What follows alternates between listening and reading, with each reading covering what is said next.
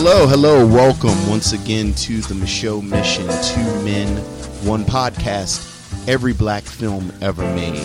My name is Vincent Williams of It's All Soul, Wednesdays from 8 to 10 on G-Town Radio. I'm here, of course, with...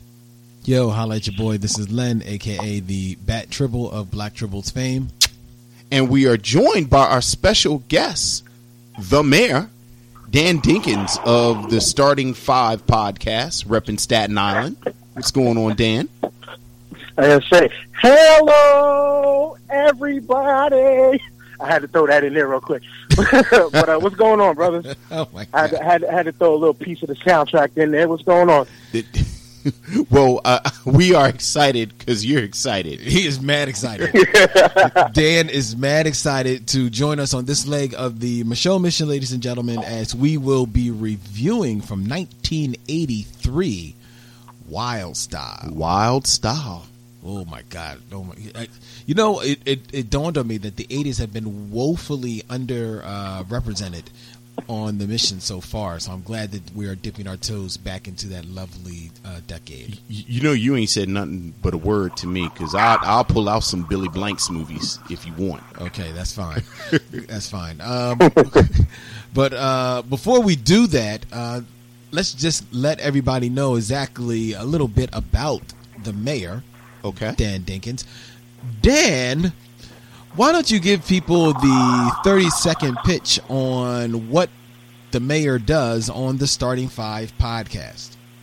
Well, again, I am the mayor from the Starting 5. We are a sports and semi-political. When we want to talk junk, we talk junk about people. But it's mostly a sports show where we generally cover 5 topics each episode. Plus, we have 2 segments that come up every few weeks called This Week in Thug Life, where we talk about random sports happenings. Like, since you guys are in the state of Pennsylvania, we just talked about 2 weeks ago, we talked about the Larry Holmes and Trevor Berbick fight.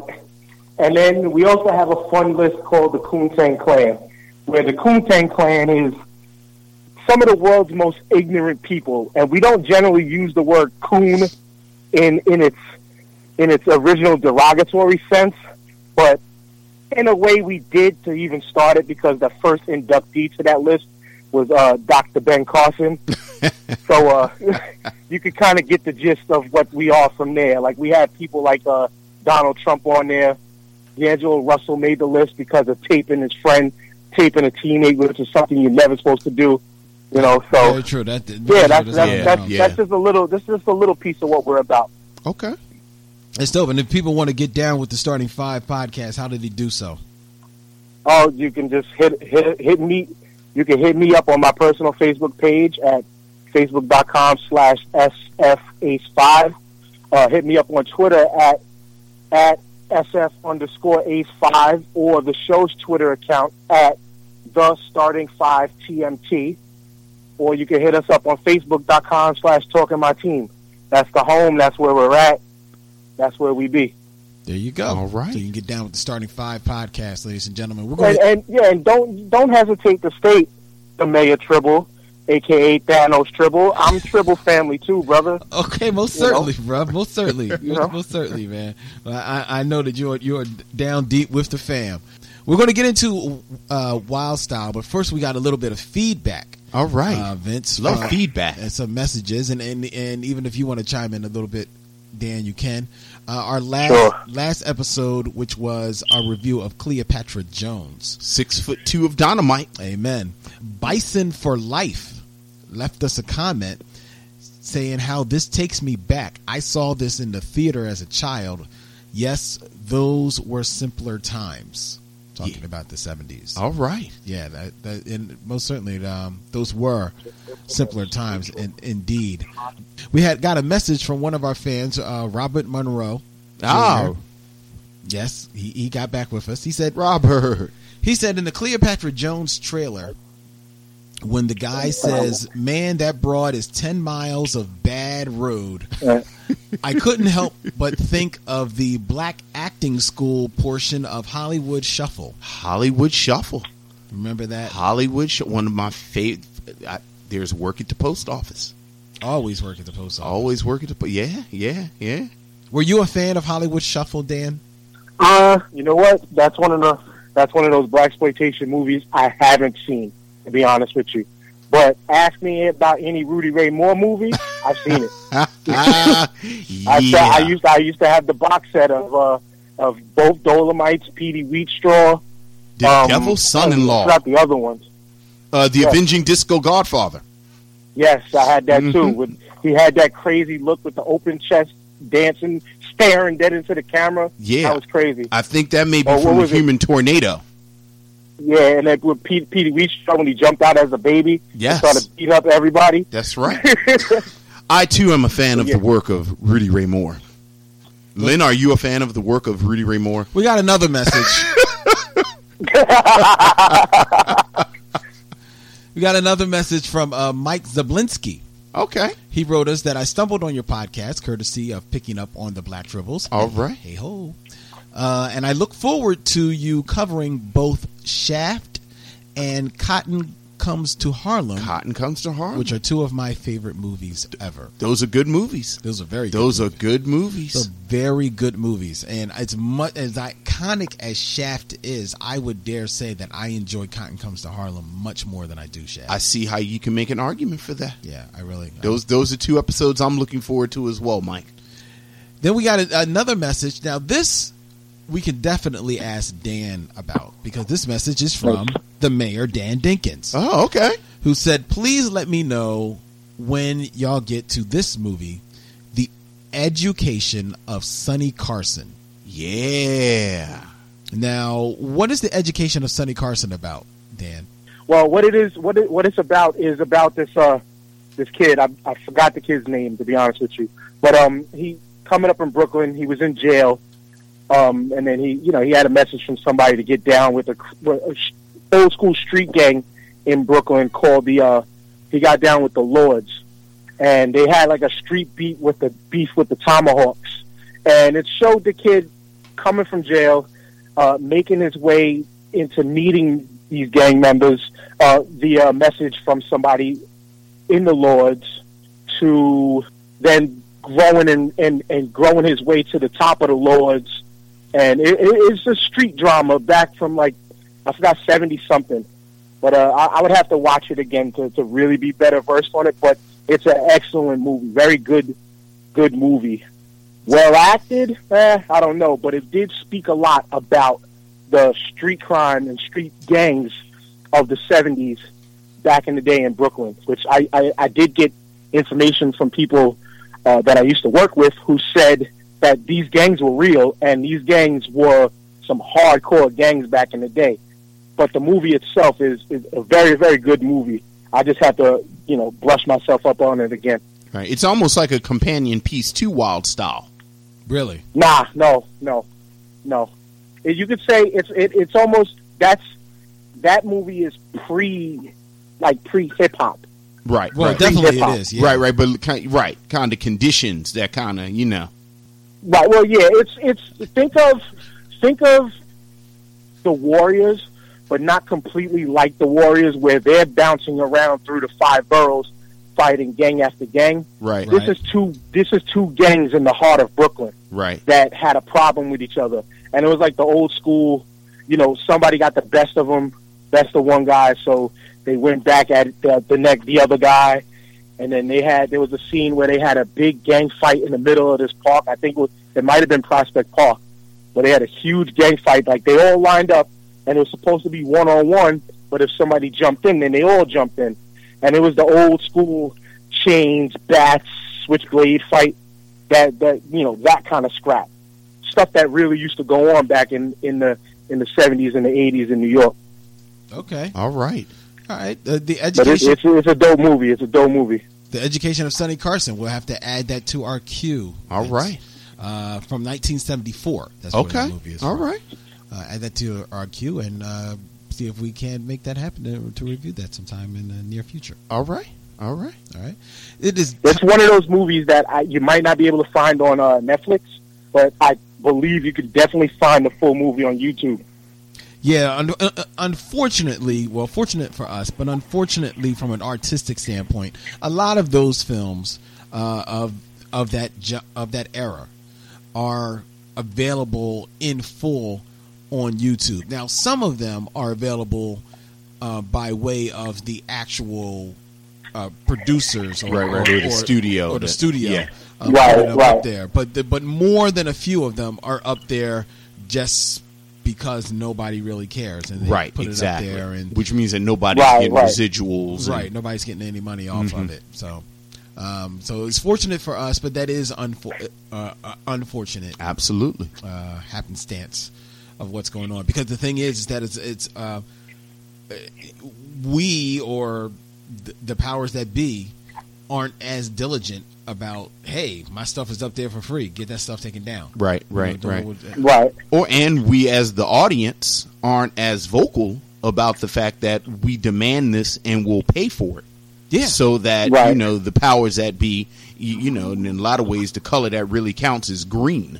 Amen. So, if there's an audience that will consistently support it and buy it, then, maybe you see more.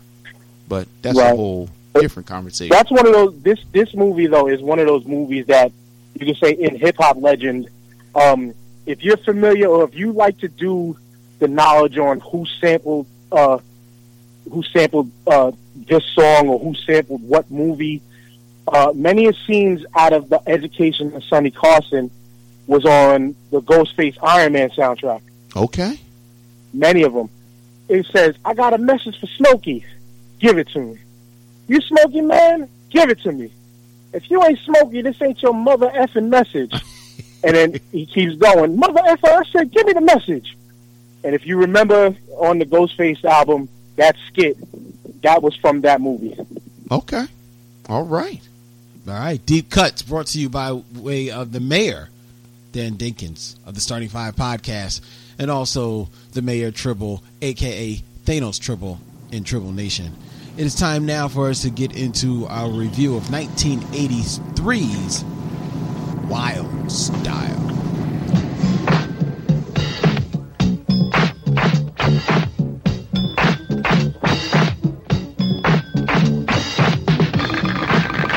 Ready on the right. Ready on the left. Ready on the firing line.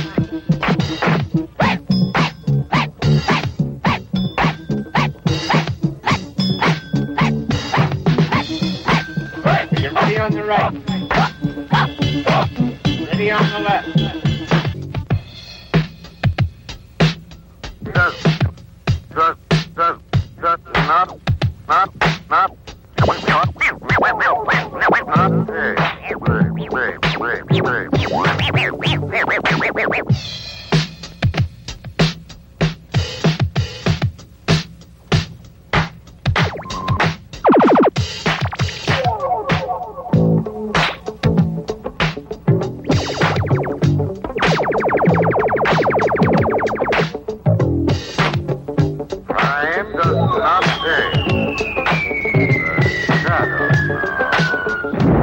Wild Style, the house will rock.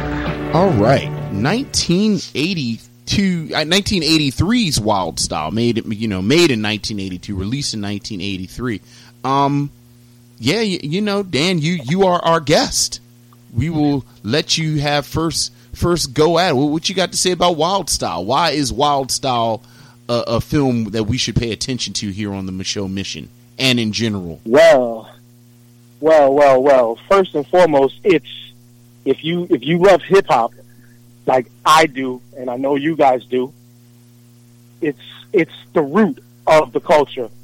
It's the absolute root of the culture in all aspects of the movie, of its rawness and how like miserably, you could say terribly edited the movie is, but it wasn't well put together either, but so was the culture of hip-hop in the beginning. It was something that was pieced together over time with the different elements, whether you agree with graffiti being a piece of the elements of hip-hop or not, which generally the mass consensus thinks it is, and it is. It's the root of hip hop. It's the essence of hip hop, of the birth of hip hop. It shows the parties, as far, well, aka the jams back in the day that used to go on in the clubs, where it was like clubs where it was almost like all ages were able to get in, whether they were still doing their drinking and smoking and all that. Right. But you came to see rap. You came to see rap at its root. It was a messy movie, but it was a great movie if you love the culture of hip hop. Yeah, Messy does speaks well for this movie because it struggles with what it wants to be, because there's a reason why a lot of people, when they think back about Wild Style, especially if you haven't seen it for a minute, a lot of people remember it almost as a documentary of the root of in the origins of hip hop. Because so much of the film really is the story of hip hop, right? And it's not even so much it's the story of hip hop; it's a window into that world of hip hop. Because because while there is a loose narrative in the movie about the graffiti artist Zero, Raymond, aka Zero, and him trying to Zorro, excuse me, trying to battle between his passion for the art versus its the possibility of it being made a little bit more commercial, a little bit more palatable for people and everything like that, and then that running up against his relationship with Rose, played by Lady Pink, I believe. Yes. But that narrative is like loose. Doesn't do it justice. I mean, right.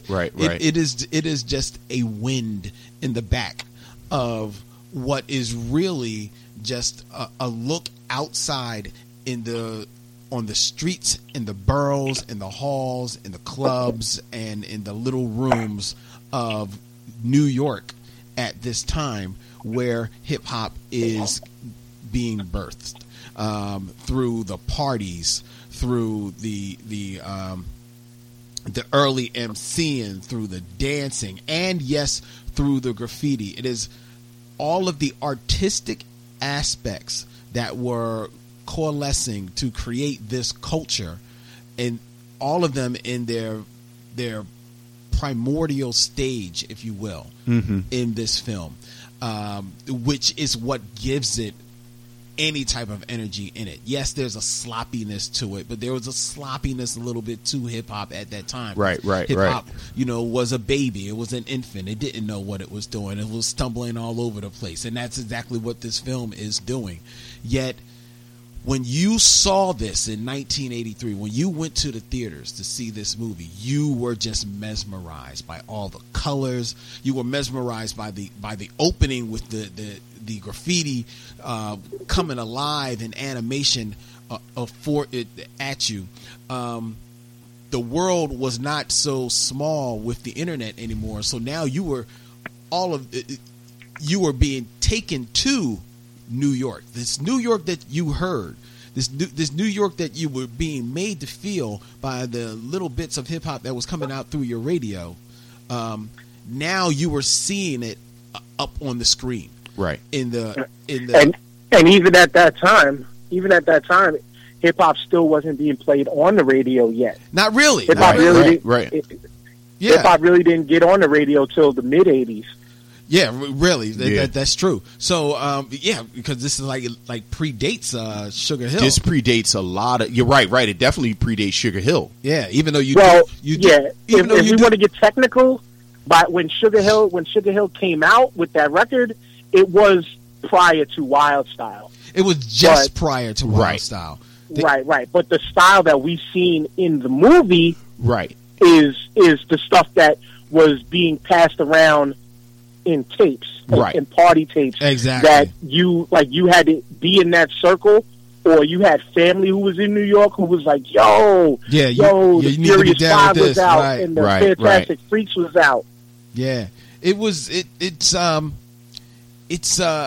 as much as if you're watching it now, 2016, you're digging some of that sloppiness, the acting, which is we're not even going to touch on any of that so much, but you're still captivated by some of the that energy and that rhythm of this movie. I mean, look, this is one of the most important cultural documents of the 20th century. Like, that's not exaggeration. That's not hyperbole. Absolutely. When you talk about Wild Style, and it's funny that you said people think about it like a documentary, because you're right. Any kind of narrative thing that's there is, it's almost sort of stuck on like a sticker to say, oh, there's a plot. Yeah. Because the real star of this is the documentation of what was happening. Like, there is something going on up there. Yeah. And we don't know about it. We being everybody who wasn't there, or, as you said, Dan, had some type of actual connection to what was going on. And see, that's what. Sorry. No, go. No. Sorry about that. Yeah, I was gonna say that's where we can say this is where the genius of Fab Five Freddy came in. Yes. Because this, to my research, I thought this was Charlie Ahern's first movie. This was actually Charlie Ahern's second movie ever. But Fab Five Freddy, as documented, he stated that he met him at a party at an art show back when he was doing graffiti and stuff still, and he was just like, "Yo, I got this idea. Yo, we need to make this happen. Like, I don't know however we're gonna put it together, but yo, we gotta get this stuff on film for people to see, man, because it just showed how much of a visionary he was." Absolutely. To say that we gotta get this on film, and so it has to be seen. And just to stay on Fab Five Freddy for a moment, you see like almost a facsimile of him doing this in the movie. But I would add to what you say. Part of the genius of Fab Five Freddy is he had the vision to see how important this cultural moment was, but B, he was able to move between these worlds. Like you said, he's from the graffiti world. He's from this kind of early hip hop world, but he also was able to move downtown. Mm-hmm. And with the downtown art galleries and that whole world. And when you talk about artists from this period, whether it's a Basquiat, whether you're talking about like Don D, you talk about these hip hop dudes that kind of made a transition, some more successfully than others. Yeah. And kind of bring Lady Pink too. Yeah, Lady Pink is a freaking legend in the streets. In the streets. But Fab Five Freddy is, really the only person I can think of that was able to kind of make this thing work for them for a sustained period like him. You got to start bringing in like a Russell Simmons, like somebody who again kind of is able to go back and forth, and I think that's a testament to Fab Five Freddy. Yeah.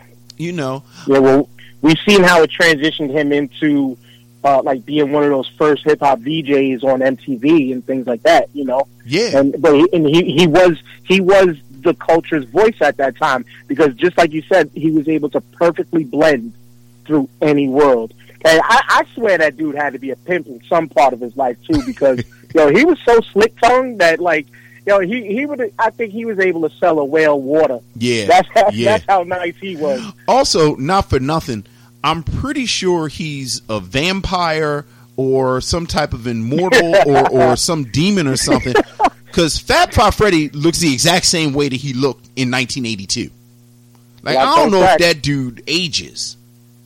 Black don't crack, brother. Yeah, black don't crack, but some black is scary. Like, I was like, damn, Fab Five Freddy is just, I think Pharrell got some of that same blood in him too. Exactly. True that.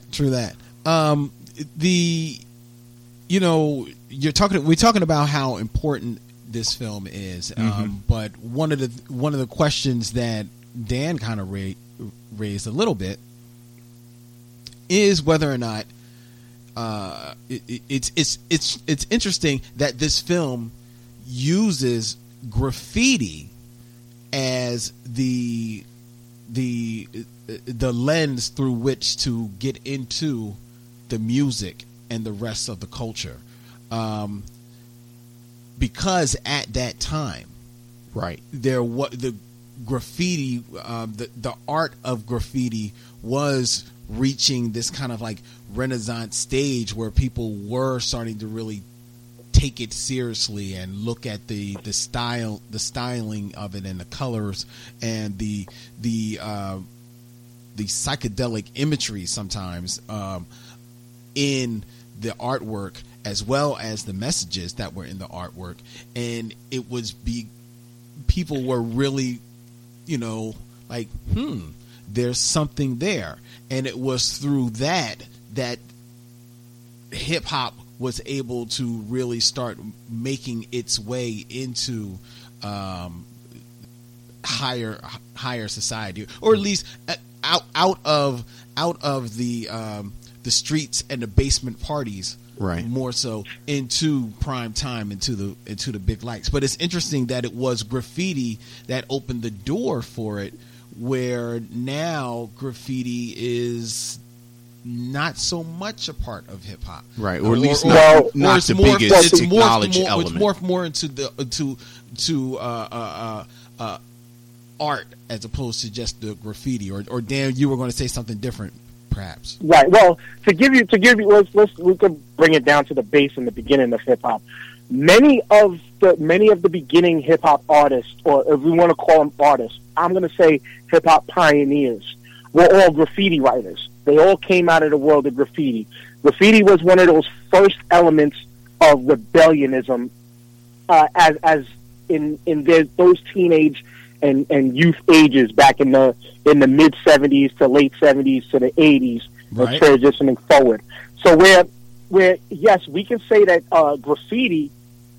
I personally believe and always believe graffiti is a part of the hip hop, because, as you just stated, in a way, it did partially help birth the rest of the culture.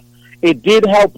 It helped convey the message of the hip hop culture of we're here. We're also kind of this rebellious musical aspect, which in essence, really, it wasn't even a music thing. Well, it was a music thing, but it was a music thing not in reference to the rapper at the time. Right. It was mostly about the DJ and it was mostly about being at the jams, and it was about the b-boys dancing, or we call it breaking now, but it's b-boying. Right. But when you bring it to like Lady Pink, and you bring it to another hip hop legend called Scene, who he's one of the top dudes.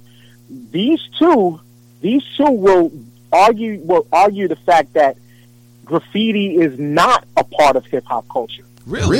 Because of graffiti's its place in the world at that time of being somewhat of a rebellious counterculture. Right. Many of those people were not listening to that kind of music at that time. Like, taking Scene, for instance, he's not within this movie. Yeah. You can see him if you ever do the movie Star Wars. That's okay. Yeah. He's in the movie Star Wars, but he's a guy who came up in the rock world. Lady Pink was she came up. She was a part of the jams and things like that, but she wasn't into that. She was always about her art. So she never really wanted her art to be categorized as this is what she's doing is hip hop art. No, it's that old minded person who thinks my era of rap is better than this era of rap, and our parents' R&B and soul music is better than rap, and it was that kind of thinking.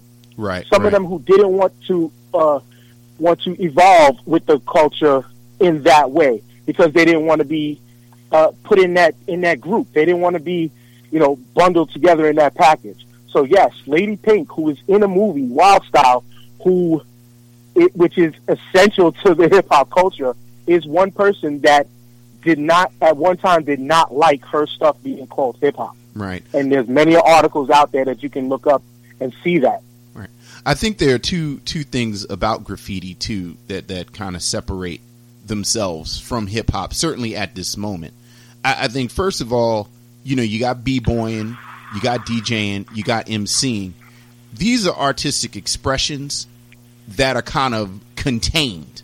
Like, you do them in a party, you do them in a park, you do them in a space where these people are. But, the nature of graffiti, and certainly when these artists were bombing trains, is that it transcended that space. Yeah. And, you look at all of the articles that were written in New York, in the New York Times, in the New York Post at this moment about this sort of scourge of graffiti. So that kind of speaks to your point, Dan, talking about the kind of rebellious nature of graffiti as opposed to b-boying, because in a lot of ways graffiti was right in your face, whether or not you were in the culture or not. Culture Kings is a podcast on the How Stuff Works network, hosted by comedians Jaquez Neal and Edgar Monplaisir. Every Wednesday and Friday, these two friends dive into topics ranging from sports, music, to movies, style. They wonder whether or not Donald Glover is a genius or a weirdo. They continuously decipher Kanye West's tweets and behavior. They also have recurring segments like Queen of the Week, The List, and Top 5s like Marvel movies and video games. Listen to Culture Kings and subscribe on Apple Podcasts or wherever you get your podcasts, and find out the best way to eat a taco. Oh. What's the best way to eat a taco, Vince? With your hands? With your hands. Also with salsa on top of everything to hold the ingredients down.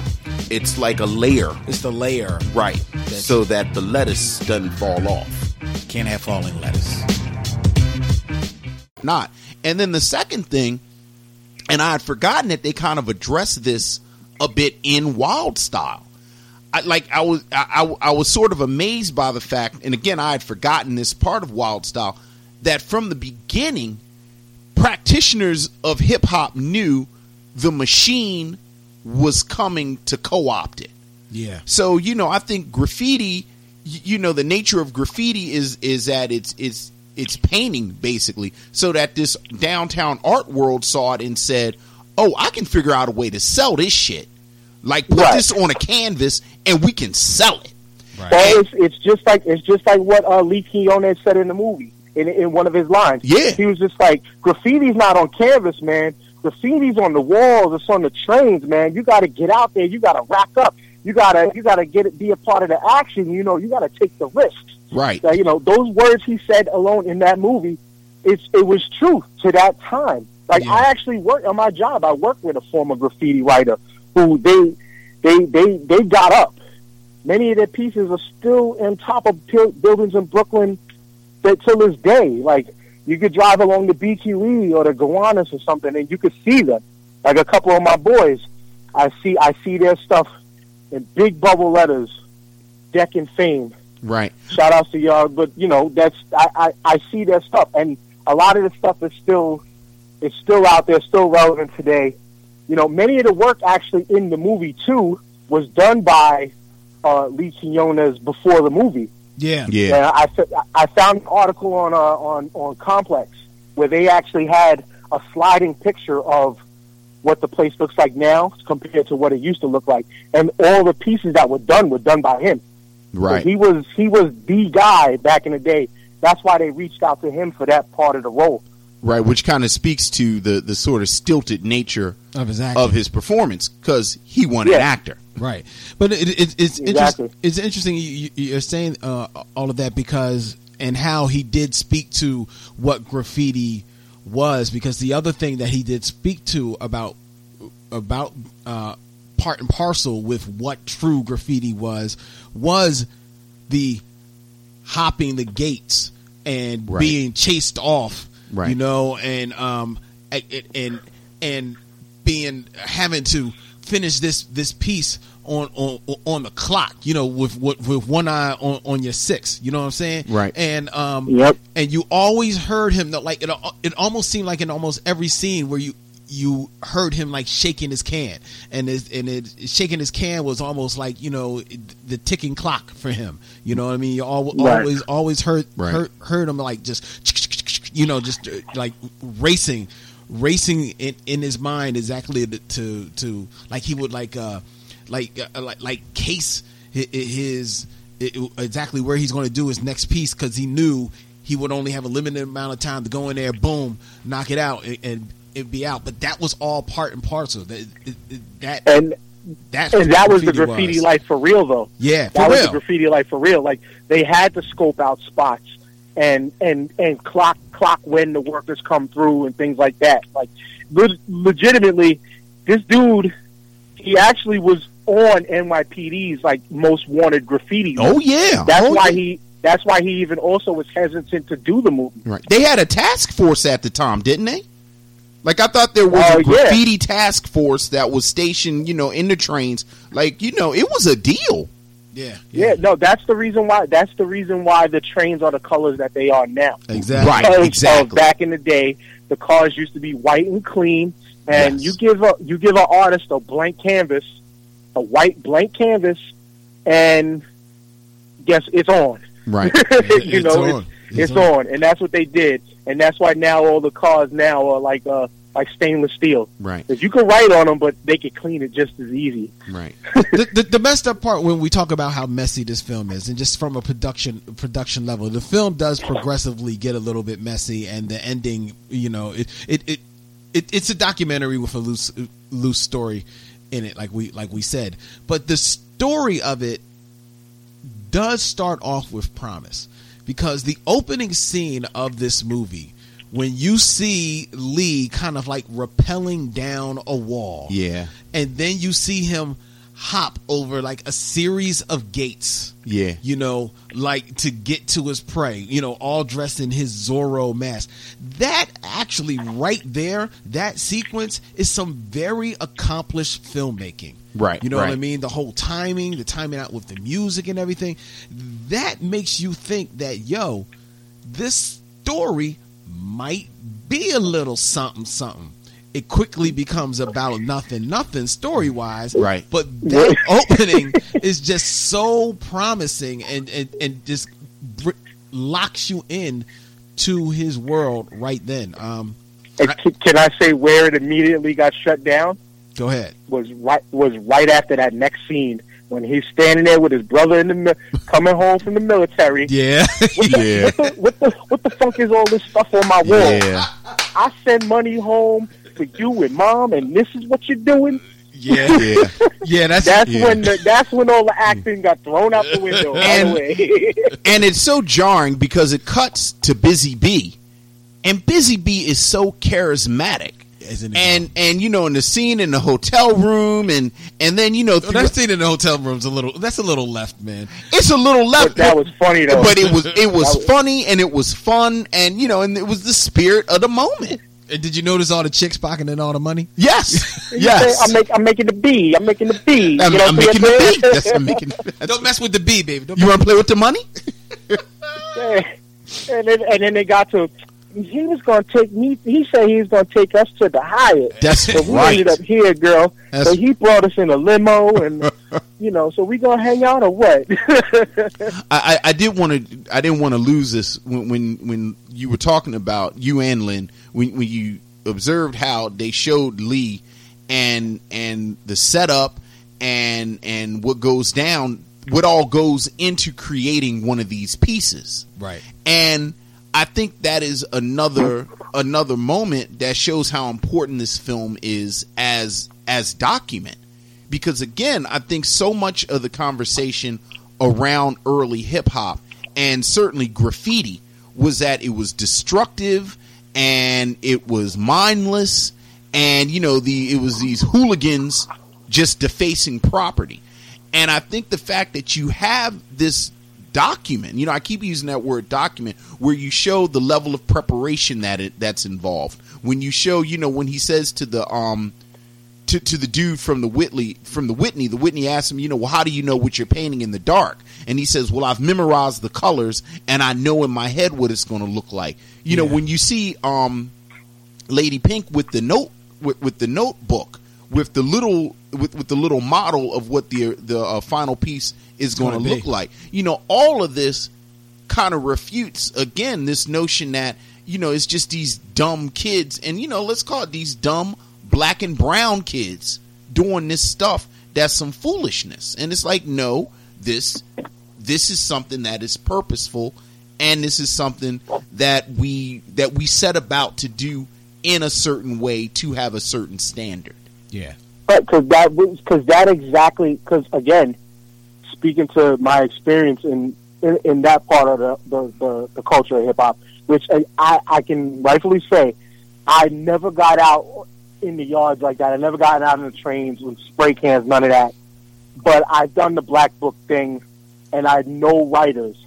That is exactly how you do it. What they showed in that movie was almost to the T of how you got to do it. That's why I would say to you guys, a great follow-up that I would love to be a part of too, but a great follow-up to this is if you got into Style Wars. Yeah. Or Style Wars could have been a prequel to this for discussion purposes. Because Style Wars shows exactly what the writer did in that time. It always started in the black book, or it started on a piece of paper. You based your outline on that piece of paper, but then you did it. That was like your scale model, kind of like to what an architect does. They build their scale model of their piece that goes up bigger. Then they got to measure out how many cans of paint do I think I'm going to use on this. Okay, then it was how am I going to get the paint?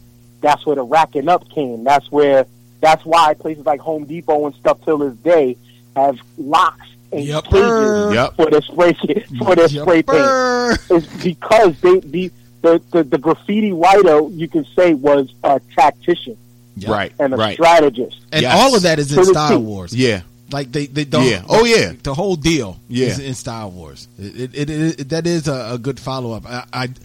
It may not necessarily meet the mission standards of the Michaud mission, but it may be a nice addendum that we might have to throw out there.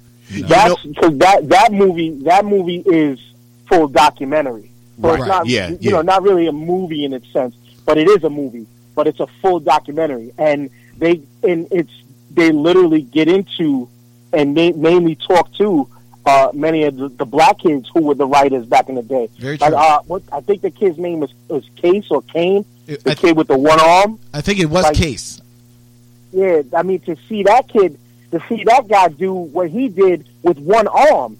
I mean, they only showed it in the books at that time, in the books, but his pieces were all over New York City in that era. He's one of those well-known dudes that was out there with one arm. Like, what kind of, you a supreme tactician, supreme strategist when you're a graffiti writer, because you gotta dip, dodge, escape everything and everybody just to not be seen. Just so that people, our listeners, don't think that we are just waxing rhapsodic about Wild Style. As Vince alluded to, Wild Style is considered by the mainstream media as one of the preeminent music films or cultural timepieces. As it were, put on film. In 2007, VH1 Hip Hop Honors paid tribute to Wild Style in recognition of his influence upon the culture, and then it was also noted by the Rock and Roll Hall of Fame as one of the top 10 rock and roll films of all time. I mean, it's I think it's hard to really wrap your head around what Wild Style was. And I'm going to speak for myself. Like, by the time when I saw Wild Style for the first time, I loved hip hop and I was versed in hip hop already. Like, I listened to music, the whole thing. So when I saw Wild Style, this was almost like research for something that I knew about. But when Wild Style came out, like a lot of people, you were being introduced to something brand new. Like there was nothing, and then there was something. And these people, these young men and women up in this, kind of discarded part of New York at this moment, created this beautiful art form. So yeah, I really don't think you can overstate how important Wild Style was to generations of people who, again, now that they use hip hop to sell cereal and all of this stuff, and you can go and buy a Keith Haring T-shirt at the mall. Like, I think hip hop won so hard that it's hard to remember a time when it wasn't no hip hop in your consciousness. Like, there was no hip hop in your consciousness. Yeah. And then it was. Well, to state my age, I'm only 36 years old. So I was 4 when this movie came out. Okay. And so I can't say that I was in that culture, but in that time, but I came up in the 90s. Like, I would say my formidable years in growing up was the 90s, which is the golden era of the music. No doubt. That was when the music was its rawest. But again, with me, like, I always found myself to want to be a part of that culture. So my first step within the culture was wanting to DJ. I remember I was like maybe 13, 14, I was like 14 years old. I was just, and I forgot who the DJs were on the radio, and I was just like, oh, I want to do that. I want to try that. And then luckily for me, like, there was people around who knew my family that did DJ. So when I was, and then a friend of mine in high school, my boy Flip, he was the first person in the crew to get Checkney 1200s. So I was like, oh yeah, I need to get these, So I started off with the DJing, but from before that, it always came back to to drawing in a book and writing in a book in school, from elementary school up. Always, somebody was always drawing in the book, or we was always drawing. So yeah, to say that graffiti itself was a very important piece of many people's growing up in the culture of hip hop, it was a part of mine too. But at the time, I didn't know it to be graffiti, Right. But right. This movie is just, it's so important to this culture as a whole, because even too, it encompassed just about every aspect of the culture at that time. Yes, the basis was graffiti, but then it got right into the rapping, which the rapping really was like one of the last elements to come along. But then eventually you got to see the DJ, when you got to see Grand Wizard Theodore, and then Grandmaster Flash had his scene with the 3 turntables that blew everybody's mind. I was about to say, what is he doing with that? And that was another one of those pieces that was like, but what does this have to do with the movie? But then you got to think, again, it has everything to do with it, because it is documenting the culture. It is documenting the birth of this thing. Yeah. And then when you give it back, when you bring it to the end of the movie, where they got the big, huge park jam, where all they had to do at that time was, hey, yo, we're doing this. You want to get on stage? Yeah, sure. Let's go. Let's rock the house. And that's what they did.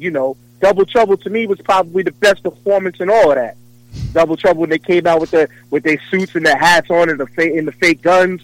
And if you want to know, just that whole movie, man, just gives just this feeling like none other throughout the body. Just like watching the birth of this culture that I love so much, man.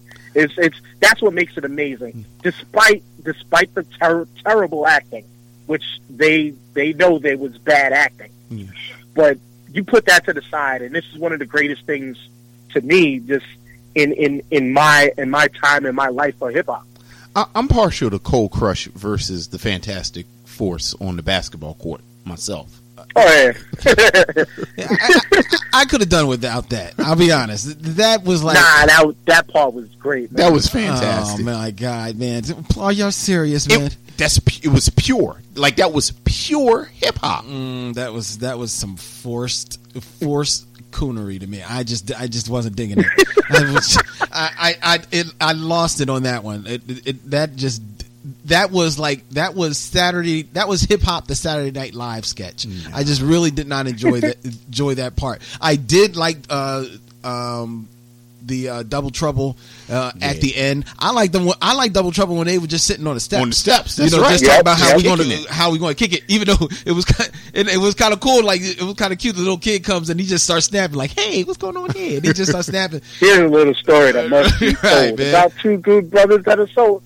I've been listening to it so much, man. I drew a blank. I'm sorry. I mean, but just running down the names of all the people that were in this film, you had the Cold Crush Brothers, with JDL, Grandmaster Caz, Almighty KG, Easy AD, DJ Charlie Chase, Tony Tone, the Fantastic Freaks with Waterbed Kevy Kev. Waterbed Kevy Kev. It may not be a better hip hop name than that. Prince Whipper Whip, Ruby D, Ducker Rock, Master Rob, DJ Grand Wizard Theodore, the almighty and underappreciated Grand Wizard Absolutely. Theodore. Zephyr, Yeah, the man who invented the scratch. I was about to say. Zephyr, Don D, Futura 2000, Grand Mixer DXT, the Rocksteady Crew, Another legend.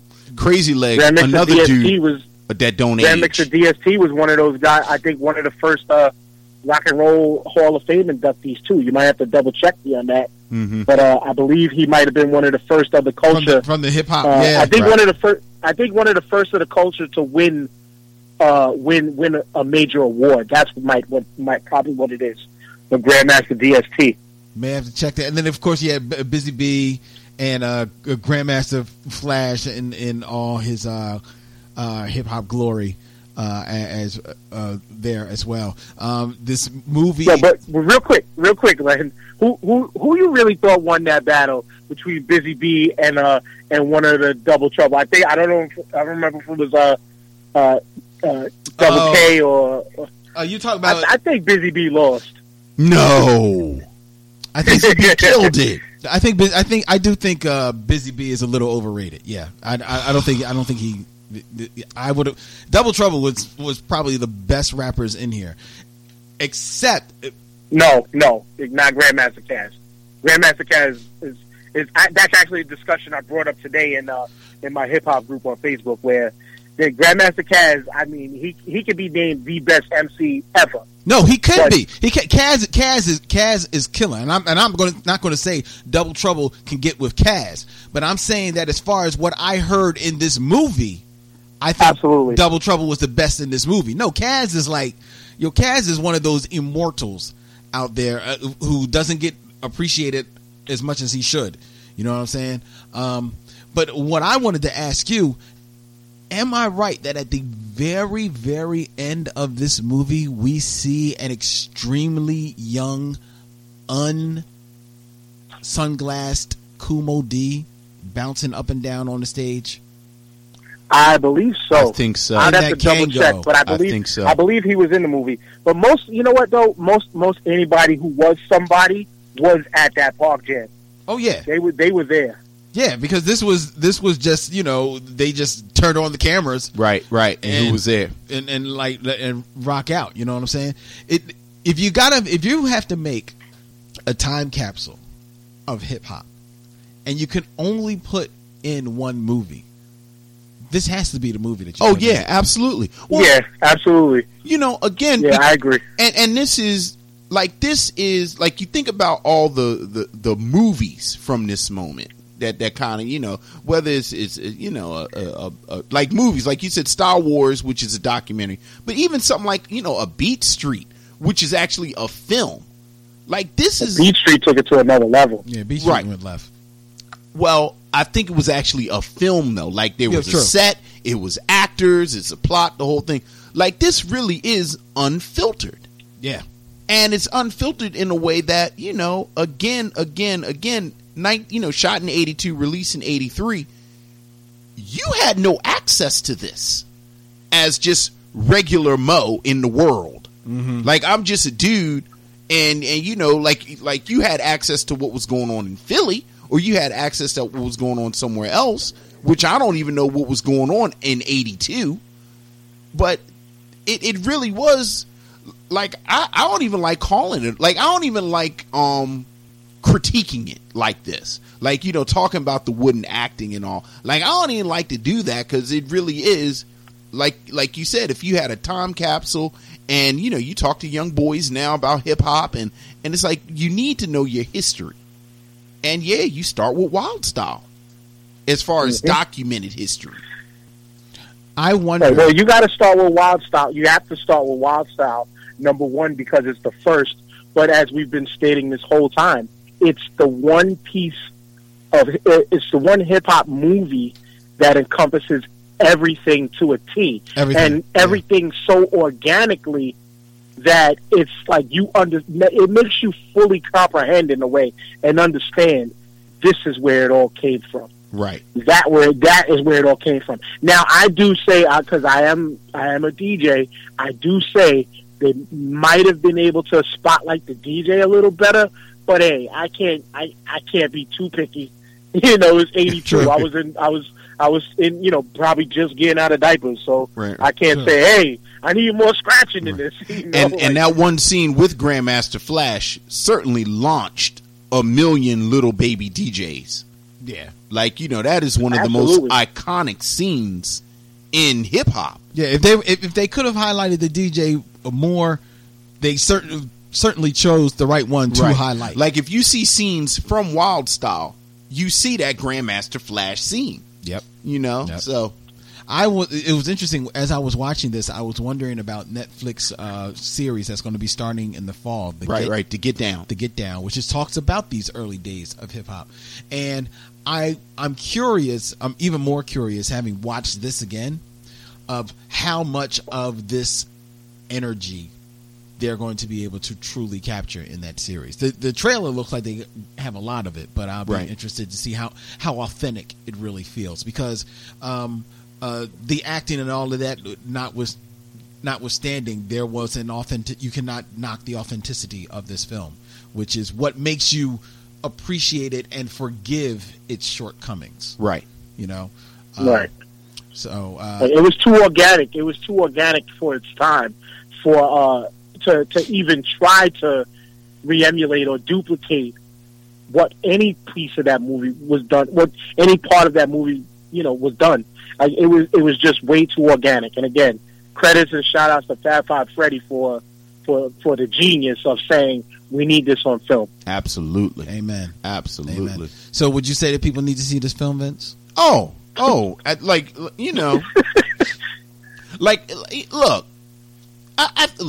I think if you like we talk about people, you assume, you listen to the show Mission and like you like black movies. So it's like kind of built in that question is, if you like black movies, should you see this?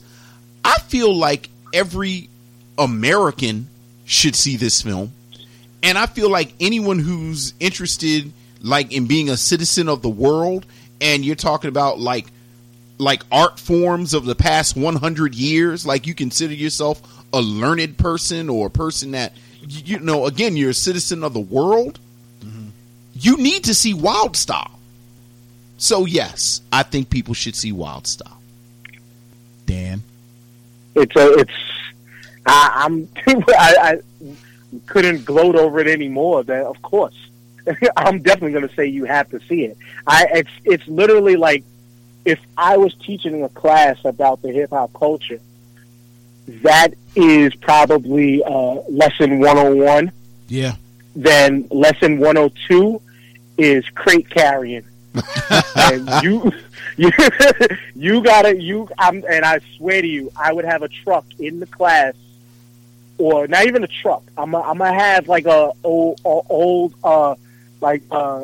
Datsun or something, and be like, listen, you're going to have to get these 10 crates of records, these 4 speakers. I'm about to say, you got to have speakers. These big cases of turntables in this car. And you're going to have to do it within at least 10, 20 minutes. Do it. That, along with watching Wild Style, here's your introduction to the hip-hop culture. Do it. And that's what I would say.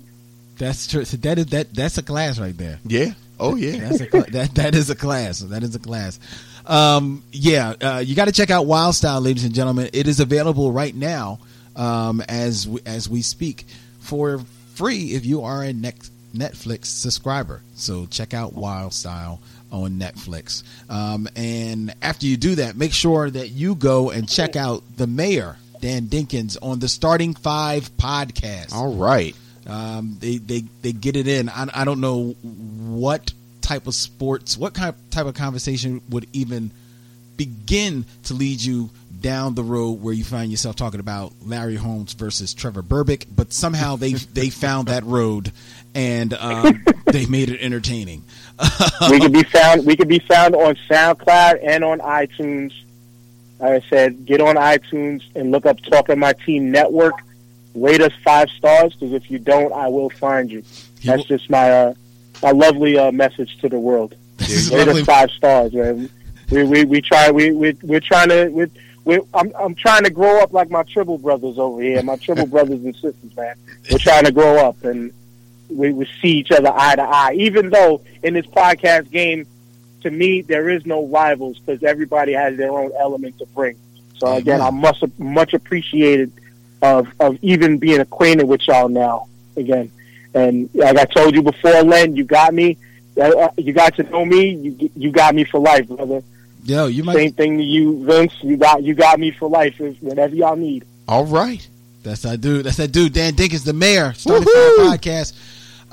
This has been the Michelle Mission. Next week we kick off a month of Prince films, ladies and gentlemen. Yeah. And of course it starts with Purple Rain. Make sure to come back and join us on the next leg of the Michelle Mission. Available on MichelleMission.com, as well as iTunes, SoundCloud, Stitcher Radio, Google Play, and every place the good podcasts be, as well as on the Black Tribbles Podcast Network. Hey, can I say one more thing, Len? Go ahead, dude. I gotta end it off with this. Look, man, you heard it on the radio, you seen it on the TV show. A to the K. Finish it off, Vince. A to the K. The force. No. It's the gun. A to the mother effing K. When he robbed the dude. I know what he's talking. Here's the crazy part. He pulled out a sawed-off shotgun, so I was confused. Look, it's called budget. Right? You told me to bring my own gun. I brought my own gun. This is the only one my daddy let me take out the house. All right, and on that note, ladies and gentlemen, in parting, we say, we'll see you when it's time to meet again.